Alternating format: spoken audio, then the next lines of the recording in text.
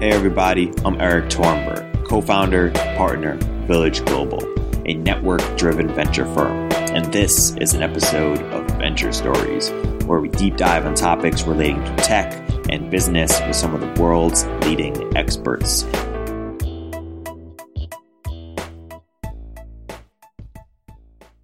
Hey everybody, welcome to another episode of Venture Stories by Village Global.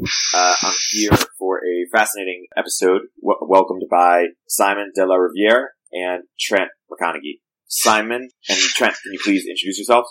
Thanks for having us. It's great. So I'm Simon. I've been in the blockchain space now for quite a while. Most sort of recently started developing since 2013, and then beginning of 2015 started working in earnestly with Consensus.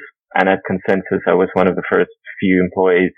And since then, in early 2015, I've worked on a bunch of projects in this space, from helping design the ERC20 token standard to thinking of new kinds of token economic models, to where I spend most of my time these days working on a project called Rouviere Music, which is, bringing the blockchain to the music industry. And I'm a full stack developer, so I just, I do whatever is necessary to make things happen. Awesome. How about you, Trent? Yeah, hi. Really, it's a pleasure to be here. Thanks for having us. My background, I spent almost 2 decades doing AI, AI for machine creativity, AI for helping drive Moore's Law with computer chip design, that sort of thing. And got into the blockchain space really heavily starting about 5 years ago with IP on the blockchain called Describe, and then that work morphed into BigchainDB, which is a blockchain database. And more recently, we've expanded on and been working also on Ocean, which is about shifting from data silos to democratizing data, sharing data to make it more accessible to the planet. And along the way, have a lot of side interests and stuff in crypto and AI and the intersection. Everything from like AI DAOs to, token models, token engineering, this sort of thing. It's a fun space to be part of, and interacting with awesome people like Simon to, help just grow this field together. You guys have written about a bunch of topics, so we're gonna cover a few of them. One is ArtDAOs. Talk a litlittle bit about what those are and why they're important. Simon and I were both actually thinking, this goes back about at least 2 years. We'd both been thinking a lot about, how does AI relate to blockchain and so on. And one day when Simon was in Berlin hanging out over drinks with myself and Greg McMullen, we kind of started riffing and ended up with this idea of, AI DAOs, which is AIs, can be an AI type agent or something even dumber, but living on a decentralized substrate, a smart contract platform like Ethereum. And what that might mean, is sort of this AI that just kind of runs around sort of like a smart computer virus or benevolent computer virus.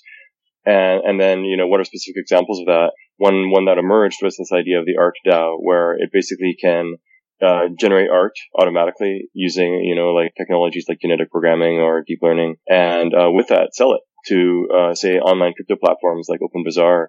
And then with that, it can accumulate wealth over time and get, wealthier and wealthier. And it's simply this smart contract that's accumulating wealth over time. And there's lots of riffs on this, like lots of directions. You can generalize it to like self-evolve its code and take this whole idea to, self-owned assets, all of this much more broadly. So, but, the ArtDAO is really kind of a cool launching point, and it ties to interests of mine, going back in the art world and Simon and others. It's just a really kind of cool thing to sort of sink your teeth into as an initial way to sort of explore the technology of, DAOs and AI together in kind of a fun way. Yeah. I think, correct me if I'm wrong, Trent, I think we got to this topic initially because during that time, it was when the DAO came about, and I think we were like wondering like how to improve the sort of decision making process of the DAO. And one of the ways we thought could be done was where the voting or the decision making was shifted towards the edges of the network. So, the token holders wouldn't be like people. It would actually be some AI, and then people would delegate their votes to an AI, and this AI would be making decisions for people. And then it's like kind of spiraled from there. And then we started thinking about other ways to combine those ideas together. I think that's how it came about. But yeah, the ArtDAO thing is really, it's a really interesting idea. And I think since then, I think the first articles we published, or like you wrote most of it, Trent, and I added an addendum. There's different variations. And I think back then I published a version which used like prediction markets, and then you could even use things like TrueBit to verify like some more like deeper generative artwork. But then over time, I came to realize I could actually simplify it to a sort of simple version. And I published the idea for this autonomous artist in sort of a very specific implementation at the end of 2017. And this was just very simplistic version. And then during this time, I was like hoping, because I basically made the whole blueprint public, I was just hoping someone would come out and build it, because I was still spending most of my time doing other work. And because no one else just took the blueprint and ran with it, 2 weekends ago, I decided, you know what, I'm just going to throw this up on GitHub and just start writing tasks and start just, submitting bounties for the work to be done. And surprisingly, a bunch of people got quite excited about it. There's like four people have already contributed to writing the code, and I've been spending my evenings and weekends trying to like break down the tasks. And the general gist of this is essentially there's a generator, and this is very well known in like digital art, just like a generative artwork. You have some deterministic input that always produces the same output, but it's generative art. And then what happens is that generative art uses the block hash as the input, and every day it sells a piece of artwork. And then the way this generator changes is you can buy into the autonomous artist, and then use a token to change the generator. And then using this token as well, you can participate in the revenue that this artist makes using curve bonding mechanisms.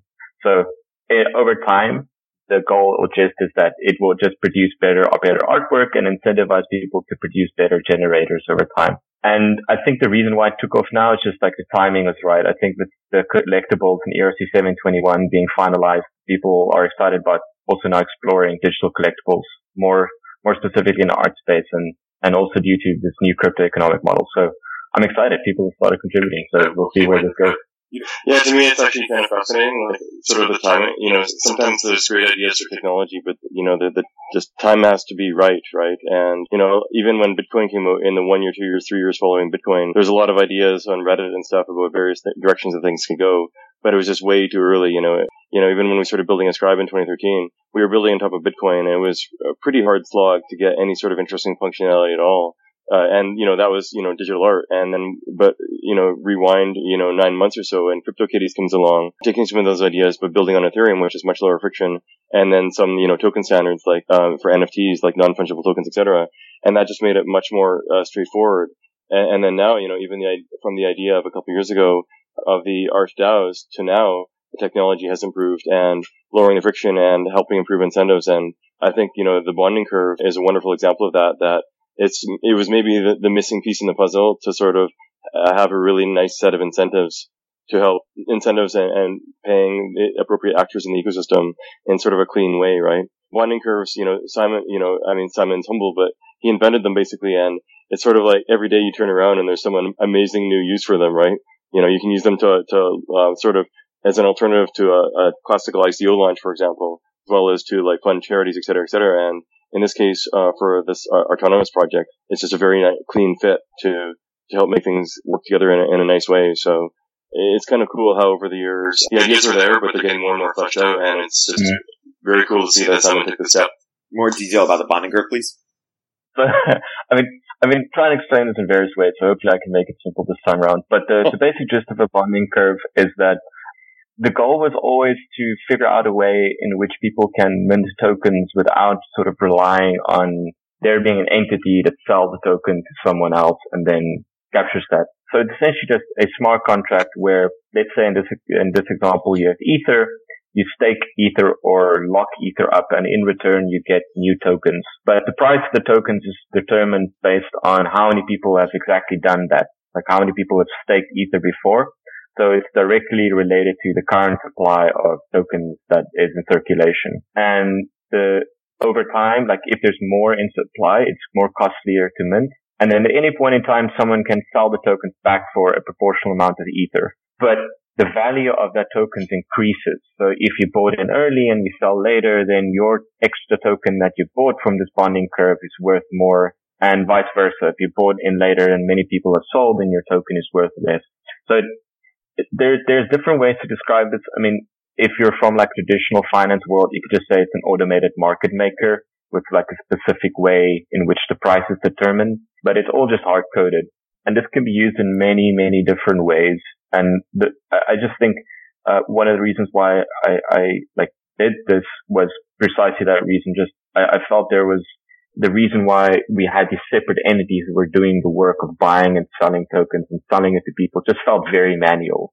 And now that we have the possibility to do this in very automatic ways, why are we setting up these like companies and institutions and whatever to sell tokens when we can just do it automatically? But, it's much broader. It could be used in various different contexts. And one of them is like an autonomous artist. If you want to sort of have really nice price discovery, a really great way is just if you have something that's fungible, like, US dollars or Bitcoins or whatever, fungible as in one can exchange for the other, that's great, but you need sufficient liquidity, sufficient number of tokens out there, in order to buy and sell, and then you can have an exchange, right?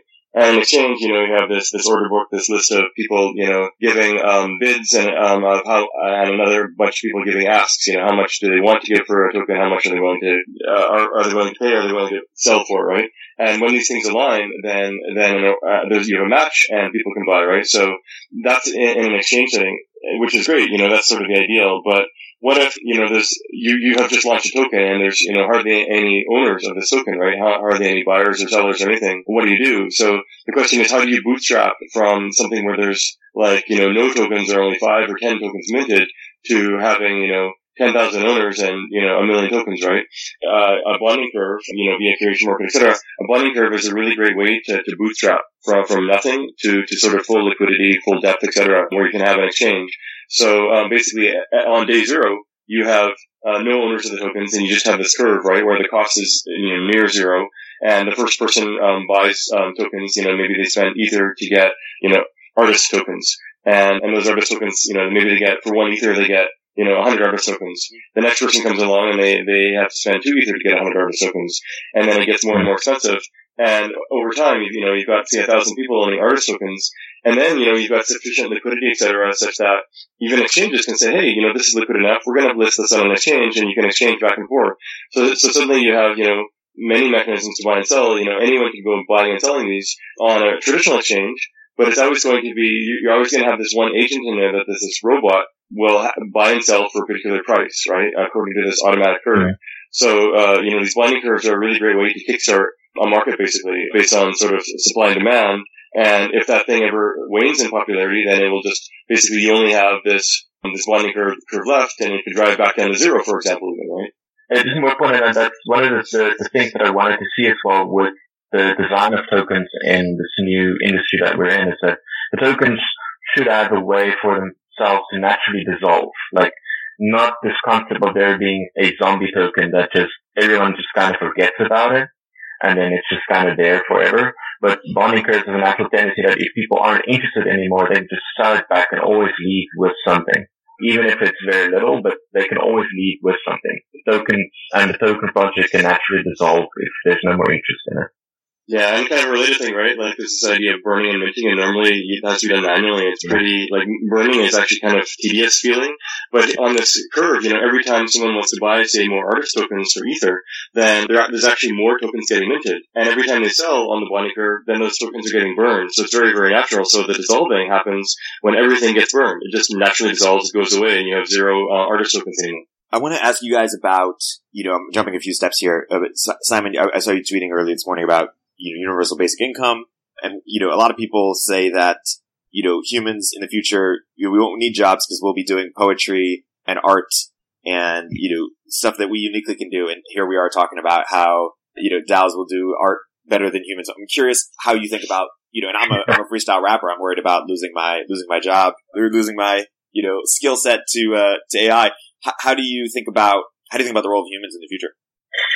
That's a good question. I think my belief is that whether we want to or not, we are moving into a world where software is going to replace a lot of what we do. A lot of what constitutes work or labor. But, in a society, like a lot of work and labor, what it results in is that it allows people to play what I call status games, right? So if you have money, you have more status. And that's, work and labor is still somewhat seen as the proxy for status games, besides it being for the work itself, but also like the money you get from doing this. So I feel like, it might not be like the super hippie version of the future where there won't be any money involved. There will still be some ways in which society or humanity will want to play status games.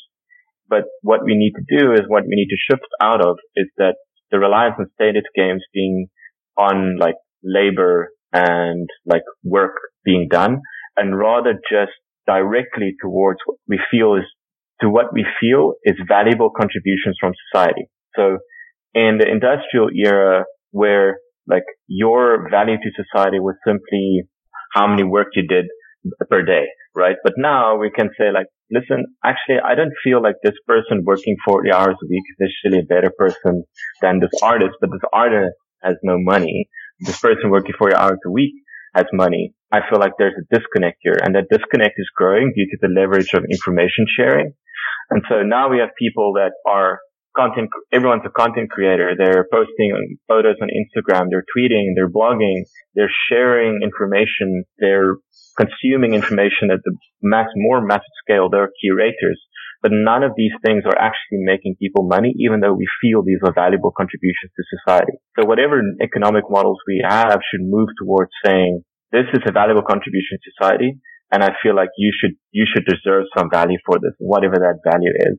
And that's we'll get back to the point where we can say, cool, this is the new sort of status game that society is playing. This is an attention economy or information economy in its years.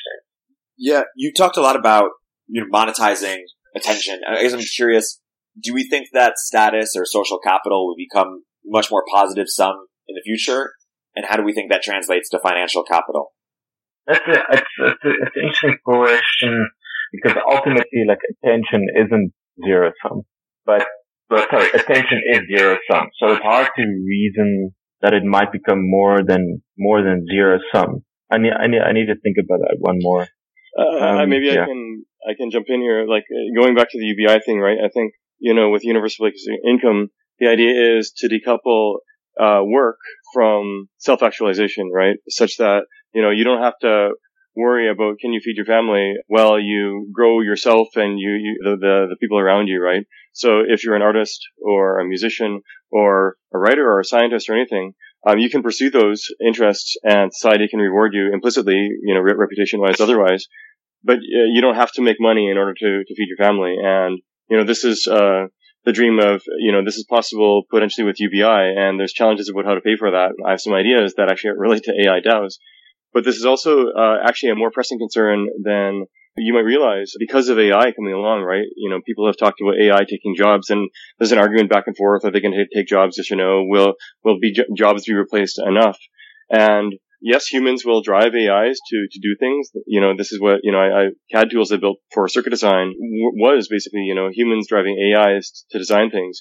However, I think actually that, AI is going to take away more jobs more quickly than jobs are created, right? And a great example is, self-driving trucks on their own, which are already on the road, are going to actually replace all the truck driver jobs in America, right? That's 3 million jobs. And it's not only going to do that, these truck drivers that need to stay in hotels and go to gas stations in middle America, all of that is going to get decimated. So this is going to be a pretty big societal upheaval, and this is just America alone, right? And, those people aren't going to sit on their hands. They're going to be pretty frustrated with how things are going. And I see that UBI can actually help to offset some of this societal upheaval and to help transition to, more of an economy that can be sort of, not relying on scarcity, but instead, where you can, self-actualize. And the key to this all is something like, universal basic income, where people are able to feed their families, and ideally even not just have basic income, but enough to sort of self-actualize. So higher up in Maslow's hierarchy, right? Blockchains can actually play a big role here, where distribution side is easy, right? Anyone who has signed up with sort of proof of human can be getting some of the money flowing into a blockchain, and there's projects related to that. And then on the income side, where does the money come from? There's some roles where AI DAOs can help there, with things like self-driving cars, self-owning cars. Once those cars have paid themselves off, they can start distributing to some sort of UBI chain, right? So overall, there's a really strong interaction between AI and blockchain and jobs and the future of work, etc. Talk about, we were talking briefly about NFTs, non-fungible tokens, and we talk about collectibles. A lot of people, when they hear that, all they think of is crypto kitties and sort of dismiss it as a game or as silly. And some people not even sure if CryptoKitties are even doing that well anymore. I guess I'm curious, or talk more about why collectibles, NFTs are game changing and where you see, future applications. I love this. I love collectibles. I think, as humans, I'm not sure if AI or agents will care so much about it, but as humans, we are suckers for collectibles because collectibles we ascribe a lot of, not necessarily sentimental value, but the equivalent of it for a lot of things. Like, we ascribe a lot of meaning towards our objects. And historically, collectibles have been a big part of that. Like, Nick Szabo wrote a really good article, which to me just explains almost everything about the crypto space, in which he talks about collectibles and why money came from collectibles. So I feel like collectibles is going to be very, very big going forward. And because we've reduced the sort of friction or barriers to entry to mint these things on like a very massive scale, but mint them in a way that they are immutable. They can be used in transitive environments from one thing to another, and they can be built upon. Like, that is a holy grail for emergent behavior. And I'll give you a quick example, which I think people should start experimenting with, is just minting collectibles for the proof of things that you did. That's all. Like, if you walk into a store, the store should give you a badge that said Simon was in the store today. That's it. It might matter to you like very little, but just if it's just more than enough than the cost of minting it, it was a valuable thing to issue. Then the store can decide to do whatever with it. But then someone else can also use that information, give you something. Like, if one store sees that you have another store's badge, you can go and say, well, why don't you come to us? We'll give you 25% off if you have a badge. Or what if a pet store owner gives all the CryptoKitty owners discount because they're clearly into pets, right? Because they own CryptoKitties. So there's like a lot of ways in which we can just like say to people, just start issuing collectibles for everything. Like, the barrier to entry to do this is so low. Just if you don't think it would be useful or not, just issue it anyway and then see if it becomes valuable. It's just you have so much upside to issuing these things, then there's very little downside to doing so. It's just do more. And I think people are just still sort of thinking it in context of like, it might be useful for gaming, like cross gaming or collectibles that way, but just could be for everything. Now, that's what I want to see. And I think it's going to get very interesting in that sense. Yeah, and I think it's worth emphasizing, like basically a lot of these ideas have been tossed around for years and, different prototypes or projects working on it. But the friction has really gone down because of these new specs that have emerged, especially in the last year, right? All these ERC specs and EIPs are really helping to, make it just that much easier for projects to create these. And because of this also, we have interoperability where you can have specs building on specs building on specs. And a great example there is the NFT composables, right? From Matt Lockyer and stuff, where you can have a CryptoKitty that is attached to, say, a ball, and then that CryptoKitty has a ball, and these things are locked together, and you can buy them together, right? So you can have sort of these hierarchies of things. And sometimes even, maybe someone sells you a CryptoKitty, and, Dimitri de Jong had this idea of like, give it a disease, right? No one want that, but you could actually lock these things together. So things can emerge in funny ways too, right? And, it's not just like the fun side, but also, towards badges, etc. And it's not a frivolous thing necessarily. Like, art has played an essential role in society for, the whole history of society, right? Where, artists, etc. are really great at asking questions, sort of uncovering the truths that aren't spoken of otherwise and exposing them in ways that kind of hit us in the gut, right? And make us ask new questions and research new solutions to the problems. So, these NFTs and all the sort of token designs around it will help to unlock that within the world of crypto and to the broader mainstream. Yeah. A lot of people are asking questions like, is blockchain necessary for this? And one example is talking briefly about prediction markets. Prediction markets have been around for a long time. How does blockchain sort of uniquely enable them in a way that they weren't before? There's a few things to me that's important. One is that you can have the fact that you can own it outright. I think that's valuable. The fact that it is a timestamp proof of something that happened at a certain time is especially useful for like patronage collectibles, like where you had proof that you were actual fan at you bought a fan badge in 2016, for example, and then the interoperability between various components, without reliance on other intermediaries. And I think that the value from a developer comes from the fact that you can play around with this in a permissionless way and the emergence it provides. knowing that whatever you build today, it's possible. Like you don't have to string together some HTTP APIs and whatever that makes it work.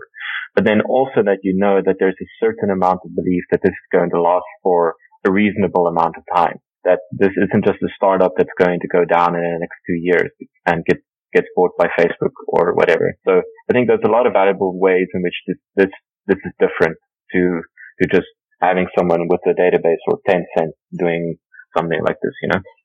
Yeah, and I'd say those are really great examples, and a couple more to add to that. One of them is, in the world of art, provenance is everything. So if you go and buy a painting, but you have no idea where it came from and stuff, it's basically hardly worth anything. You know, the collectors don't care.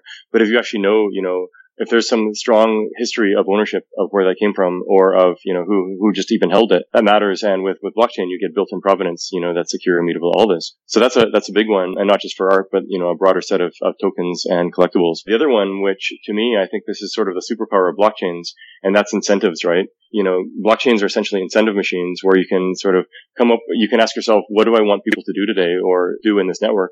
And then you can set things up such that they're incentivized to do those things either explicitly or implicitly.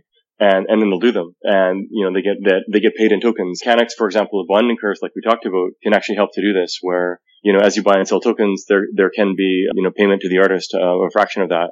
And a whole bunch of other things, like, you know, basically that's the art turning into an engineering discipline of sort of token mechanics is, you know, what incentives are you trying to design towards, you know, what value, what sort of emergent effects you want happening in the network. And, you know, so the blockchains as incentive machines is wildly powerful, and that is a completely new thing compared to before. I think on this point of incentive machines, you know, the longer I am in the space, like, the more I, my mind keeps extrapolating on what could become possible. And in one way, it still feels like we're at this precipice of just like enormous change in that sense. But I have to admit, like, and I think we've spoken this about before in various times, even with the Koala blockchain workshops where they explicitly had these discussions.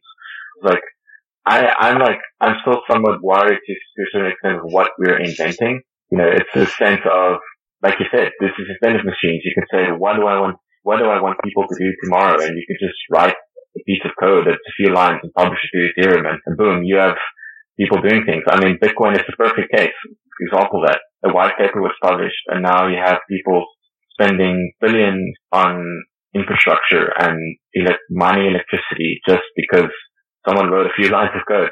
And it's not all utopian, I feel. It sometimes makes me worry. I fully agree, right? And yeah, you know, Bitcoin is sort of like this AI paperclip maximizer that people have talked about that sort of, you know, converts the whole world into paperclips. And in the case of Bitcoin, it's basically, you know, eating the energy of the world. You know, by mid next year, it's on track to use more energy than all of USA. And it's like, oh, wow, oh, crap, right? So I think we have this wildly powerful new tool that can be used for good or bad. It's a super sharp double-edged sword on both directions, right? And just like, you know, dynamite, from which, you know, the Nobel Prize was, you know, created by the inventor of dynamite, and many other examples, right? And I think society hasn't, even the creators, you know, engineers in blockchain space haven't really fully grokked this yet. Many have, but, you know, it needs to be more broadly disseminated that, like, this tool is way more powerful than you think, right? It's sort of like knowing you have an atom bomb, but and nuclear energy, good nuclear energy if you can, but without realizing it, right? Like, we've got this just wildly powerful tool. It's just much, much more powerful than people realize, and we have to be super thoughtful about this. And this is actually partly the motivation why Simon and I think, keep riffing on the ArtDAO, simply because it's a smaller sort of thing to help people realize the broader ramifications. You know, we build this, we learn how it works, we see sort of how we can accumulate wealth, and then from that, you know, generalizing to more broad AI DAOs and other DAOs, and other sort of blockchain incentive machines where, you know, the discussion can happen, especially around ethics and responsibility and so on. You know, this is, you know, maybe the most important topic of all, right? Yeah, I mean, how should we think about it / how should we be designing to protect against it? You know, to protect ourselves, I guess. Or is it sort of a thing where, hey, it's going to happen and just let's be reactive? What should we do? What are you sort of advising? That's hard. Like, I mean, I'm trying to reason myself out of the perspective that that is somewhat nihilistic in a sense that if much of these things is going to be invented at some point in time, whether it's Trent and I working on this or someone else in the next 5 years doing it, much of this is going to happen in some form. So, the question is, what can we do about it? And sometimes it feels like not much really. Like if we're going to be as humans, like suckers for these incentive games, then what, are we even capable of stopping any of it? Like, what if there's like I've also had this idea for I was thinking about nefarious DAOs and one use case of a nefarious DAO, let's say a nefarious DAO comes to exist, that it starts doing things that negatively impacting people, like it's incentivizing people to kill other people, right? Then the problem is that those people that are siding with this nefarious DAO will try to make sure that people aren't, say, forking a blockchain to take out this DAO or whatever. So you essentially then the system that incentivizes people to basically form tribes and kill each other, then that's a nefarious potential outcome that could happen when these tribes form. So in some ways it feels like much of it could be inevitable, but I'm not that nihilistic. I think there are still potential ways in that we can mitigate some of these potential issues into the future. And I think just the basic fact is that just talking about it, I think that's a good valuable first step to saying, listen, you might think this is just fun and games, programming is funny, incentive game, and then suddenly crazy things happen. Just to be more aware, more aware of what's possible, Yeah, and I think, I think there is no silver bullet, but, it's very irresponsible to say, oh, it's just code, we're just putting this out there, I'm just playing around, right? Mm. It's a lot more than that, right? Like blockchain technology and AI, of all the technologies out there, they're probably the ones that are most deeply infused with ethical choices. So every sort of single line you write and deploy actually is making an ethical judgment call, right? Which is kind of crazy to think about, right? So it's not just code. It's these machines that are interacting with humans and human incentives and so on. And so that said, so conversation and getting the word out and people understanding and thinking about this is really, really important right now. I think there are some tactics that, we already recognize are going to be helpful. Things like, okay, well, if something is really bad, maybe you can fork, like Simon hinted at. Although if you have, say, a nefarious DAO, it might, prevent that, etc. Other times, if you have, say, an ArtDAO that can generalize and starts, doing some bad things, then you can probably hard fork away from that. Or if you have on-chain governance, then that could be shut down somehow, right? So that's a bit of a get-out-of-jail-free card for the near term. However, that will change over time too. Like right now, most of the interactions we have with blockchains are humans interacting with blockchains. But in the future, instead of sort of 100% humans, 0% bots interacting, it could be 99% bots, 1% humans, right? And then those bots, they aren't going to be thinking at all about is this good for humans or not? Is this hurting people? Yes or no, etc. So we only have kind of a limited time to think about this. The scenario of 99% bots could be as soon as 5 or 10 years from now, right? But maybe they'll be really dumb bots, just like right now. There's lots of bots operating on ad exchanges, traditional Web 2.0 ad exchanges. And that's not a big deal, right? So they're kind of on the side. It's not really central to the sort of decision making of the web. So maybe it'll be like that in the future too, but I have a funny feeling it won't be. So this is just a discussion we need to keep having and asking about what other tools we can have. But, we can't put our head in the sand and say, okay, we're going to have good AI, we're going to have good DAOs, because all it takes is one person or entity to create something that's not so good. And we'll have to deal with it as a society. Yeah, I'm curious, because you guys are such, futurists and sort of thinking about this from so many different perspectives. I don't know if you guys have kids, but if you do, or if let's say you will have kids soon, how do you envision their world might be very different than I envision my kids' world might be different, or the average person envisions their kids' world might be different? I have kids, age 4, 6, and 6, and I think a lot about this, right? Like, what future am I helping to create for my children, and how are they going to be living, and so on. And, broadly speaking, I see that blockchain itself has the potential to rewire the power structures of society. And that could be for good or for bad, depending. It's sort of a very malleable medium, right? And I really, really hope that it's for good. And, I'm doing as much as I can to help nudge that and shift that in the right ways. Every sort of organization, government, corporation, all that could be tokenized in the future 10, 20, 30 years from now. And hopefully it won't be, the old kings becoming new kings or new people becoming new kings, but instead, the power is spread, the wealth is spread, etc. And so for my children, I think about what sort of substrate of civilization can they live on such that they can self-actualize, right? Such that they can, grow up to be whoever they want to be to, change multiple careers or not even have sort of a career in the traditional sense and just, create value to themselves and society and grow as humans, right?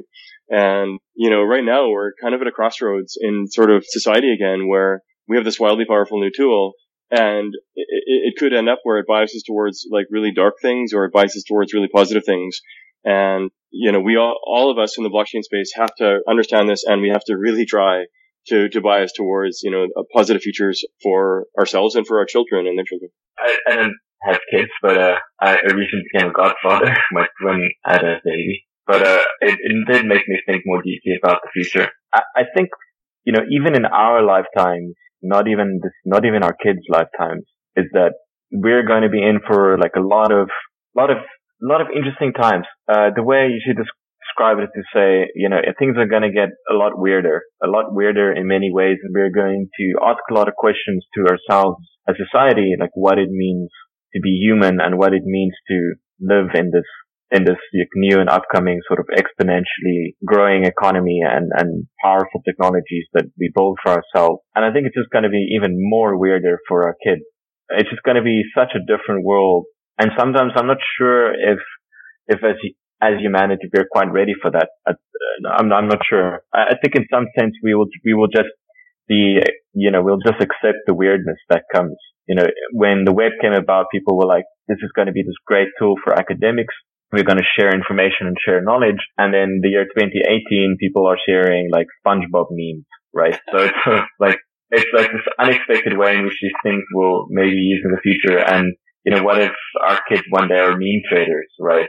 That's a completely possible career choice from our current 2018 perspective. So it's going to get weirder. And I hope that the sort of feedback loops that we're currently designing society doesn't cause everything to like blow up. It feels like there's like a few roads that we can take from here that will lead to a more prosperous and abundant society. And I hope we take the right ones and everything doesn't just blow up. Say more about sort of like how it can get weird. Like meme traders is one example. Like what are other sort of explicit manifestations of it getting weird? One way to sort of riff on the AI DAO, the ArtDAO, right? So the ArtDAO is autonomous entity running around, creating art, creating wealth. But you don't have to stop with art creating things, right? You can have a self-driving car that also happens to own itself, right? Like maybe, Daimler manufactures it.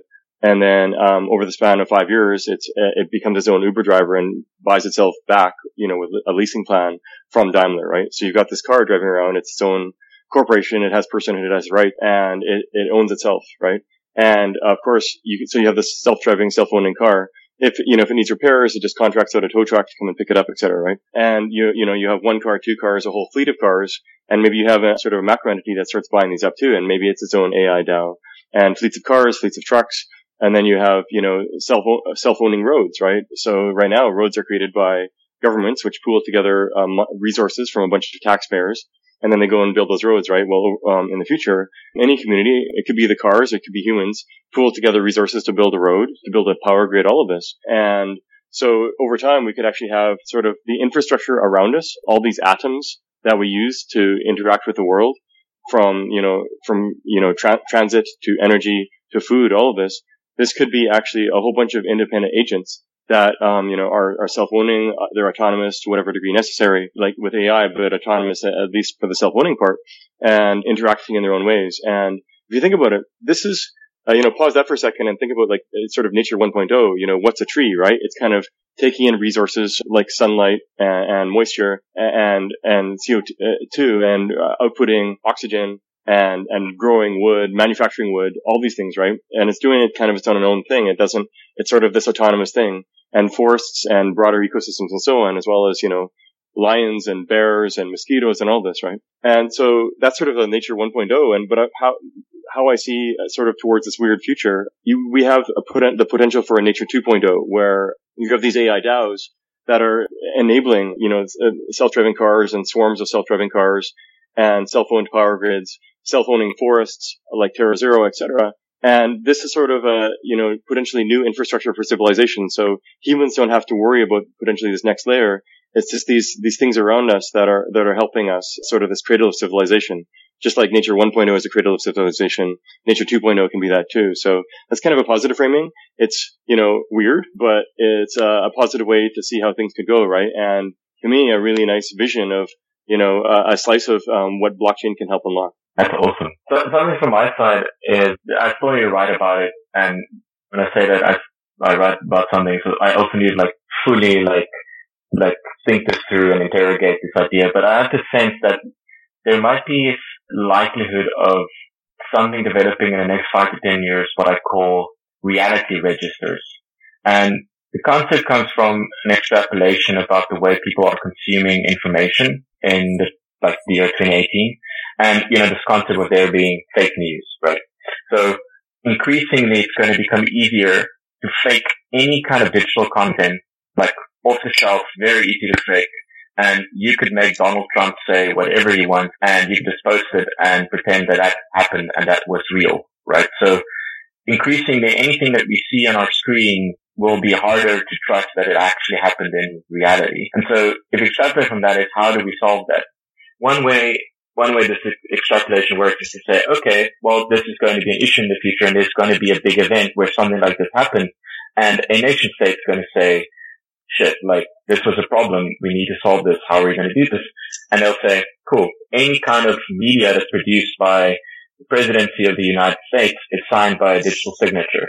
And the United States has a digital key that they use to sign this media that happens. That's anything from them is trusted media. But when you start from there, then how do you trust the key? Because the key could also be eventually forged or it could be hacked. And then you're just kicking the can down the road to the eventual problem where something could be forged again in the future. And so you'll get this case where people say, I as society or a group of people believe that a specific key is the key that is owned by the presidency of the United States and that everything that is signed by that key is a believable truth.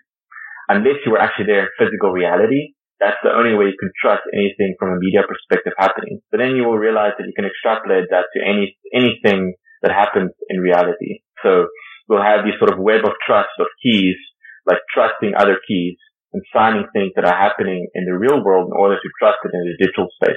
And now when you tie in the incentive games on top of that, you're intentionally incentivizing people to commit to sort of digital realities of what happened in the real world. And it might be the case that due to political or ideological lines, people might actually start trying to fake physical reality and then prove that it's a certain truth and they'll be incentivized to do so. So you get this weird future where, everyone is sort of trying to figure out what is actually happening in the real world, but they don't really know and they only trust the people they are close to figure out what actually happened in the real world. So reality itself will become probabilistic. If the president said something, you could only believe in an 80% chance that it happened. and to riff on that, right? That's a really cool vision. And to riff on that, going to be things like, augmented reality goggles where we wear them, they will repaint the world in front of us, right? And it's sort of so our reality, normally what we see in front of our eyes is the truth, right? But what if we're walking around and everything we see, basically maybe people get erased from, we don't see them as they walk down the street and stuff, right? Just because they're maybe turned into nulls in society or something. And, that's an example of potentially a very negative thing. There's a lot more though too. But it's interesting, if you think about our brains, there is no such thing as reality. It's just sort of what model our brain is constructed of the world, right? And we only have tiny little holes to peek into the world to see what's going on via our eyes and our ears. And then everything else is our own belief that is constructed in this world model. So, the digital world is the physical world. It's the same thing. But that actually poses problems because, where do atoms end and bits begin and vice versa? But I think what Simon describes is actually a great potential solution, which is it's about this web of trust of various beliefs. And so it's basically how do you interact? How do you let your world model interact with someone else's world model, interact with someone else's world model based on the perceptions and the beliefs that you have? And, the truth is much more subjective, much more probabilistic, as Simon put it. So yeah, essentially will be if something didn't happen if it wasn't on the blockchain. This exactly. Deep, modular, hyper-reality future. Yeah. And that is a profound, by the way. I love that statement when you first tweeted it, Simon. It's oh wow, this is actually the future. So, and even if it's on the blockchain, it's still a claim, right? So That's the first step, and then it has to get validated by, your web of trust around you, right? So it's sort of like filter bubbles of today's society taken to the nth degree. Curious how you guys think about, how we'll think about identity and reputation in an increasingly blockchain world. One question I've had is what does social scalability for identity look like? I was just talking to some entrepreneurs working on a project where it's trying to basically subdivide people's identities or reputations in the sense of, Mark Andreessen has a crypto reputation and then he has a politics reputation. And if his politics reputation suffers because he says a quote about colonialism in India, his technology reputation doesn't suffer as a result of it instead of sort of the bundle we have right now. That's just one sort of, application or thought as it relates to identity or reputation. But what are your thoughts on the topic? There's been lots of thoughts and writing on this over the years. Probably the first point of contact for me is from a reputation perspective. Cory Doctorow wrote this wonderful book more than 10 years ago called Down and Out in the Magic Kingdom. And it showed how sort of a global reputation system can basically, where it's sort of tokenized is super negative, right? Where you have one reputation for everything. You can literally live and die by your reputation, right? And so we want to make sure that, that's something definitely to avoid. So whenever I, run across people who are doing tokenized reputation systems, I ask, please don't make it explicit tokens for reputation. Please, please, please. Cause, we don't want to end up with, the scenario there with Woofy. And, there's a Black Mirror episode, a similar idea. So there's been actually some really thoughtful stuff in the blockchain space around this. It's there's local reputation systems like Metanfeld and Primavera de Filippi did with Backfeed. That's since morphed into the DAO stack stuff. But, they did have local reputation there and, reconciled with the Cory's concerns, etc. And there's other work out there too where it's things like OS Coin, which is figuring out a way to compensate developers without trying to do it explicitly because, people are contributing open source, not for the money, but for reputation essentially, right? So there's on the reputation side, it's something that you don't want to have reward extrinsically. It has to be sort of more intrinsic side. Just very quickly on identity, the baseline is your identity is your public key, right? You can show that you have that identity if you can demonstrate with your private key, right? So that's kind of the baseline. And more recently, there's work out of Rebooting Web of Trust and the Decentralized Identity Foundation and W3C, but the roots are Web of Trust for something called DID, the Decentralized Identity. It's a standard. And it's sort of like generalization of public keys that allows you to switch public keys over time and a few other really nice things. And it's really basically a public key that has resources attached, that it has sort of permissions it can give permissions to those resources. And that's a really, really nice baseline for the future. So for me, that is sort of the identity of the future. You have this DID with resources attached, and that would work for humans. Trent McConaghy is then a DID that happens to have a resource attached of the meat bag body that is Trent McConaghy's body, right? Or a self-driving car is this sort of DID that happens to have a car body attached, and maybe over time it acquires another car and another car, right? So that's sort of the baseline from which we work, and everything else sort of emerges from there. It's not a topic that I've given too deep thought about. It's only recently when I started thinking about it again, when someone asked me what I thought about UBI, going back to the UBI topic, is that reputation is the same thing in money if you think of them both as just giving you options. So money is a broad fungible reputation, right? So you can spend it in various ways and it's fungible, but a traditional reputation is just, it gives you access and opportunity or options in more specific contexts. If someone knows that I'm a musician, it gives me access to go to go play at someone's studio and play music with them. If someone knows that I'm a writer, then they can interact with me in various ways. It opens up options for me in different ways to utilize my various facets of different reputation. And that's the current way I reason about reputation, in that sense. But yeah, I don't know. I'm not sure how it's going to develop into the future. And that's one of my current thinking about it.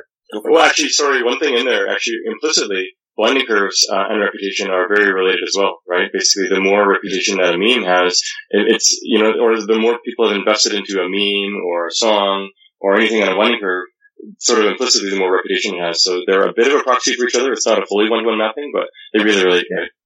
Talk about, one topic you've written quite a bit about is token curated registries, TCRs.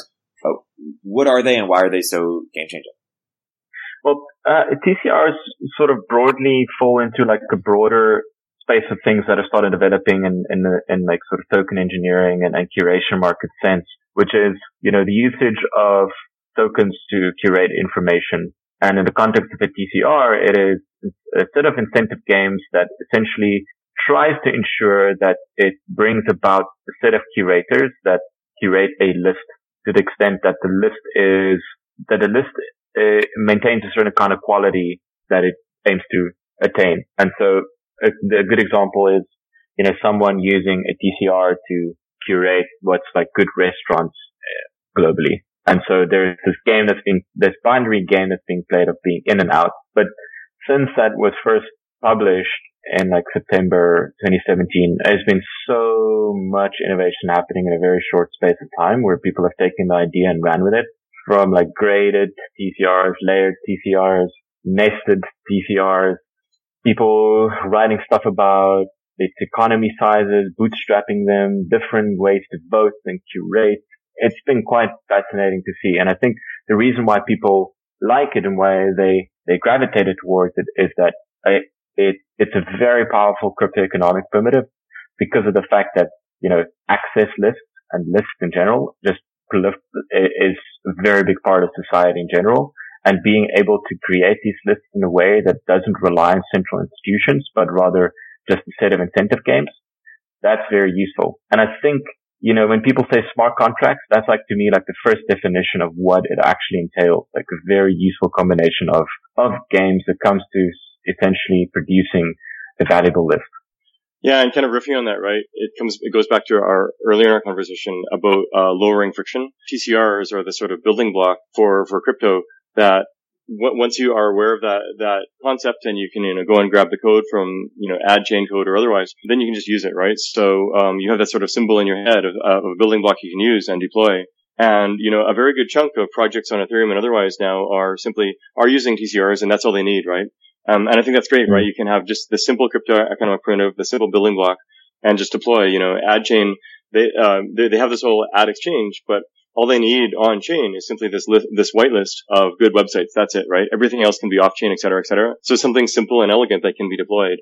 And like Simon said, there's this growing set of building blocks around it, sort of composing them in various ways, compositions of TCRs, linked in various ways or bonding curves and so on. And it's kind of cool because it feels a lot like the late 90s where these design patterns were being created for software engineering, right? Things like the factory pattern, et cetera, et cetera.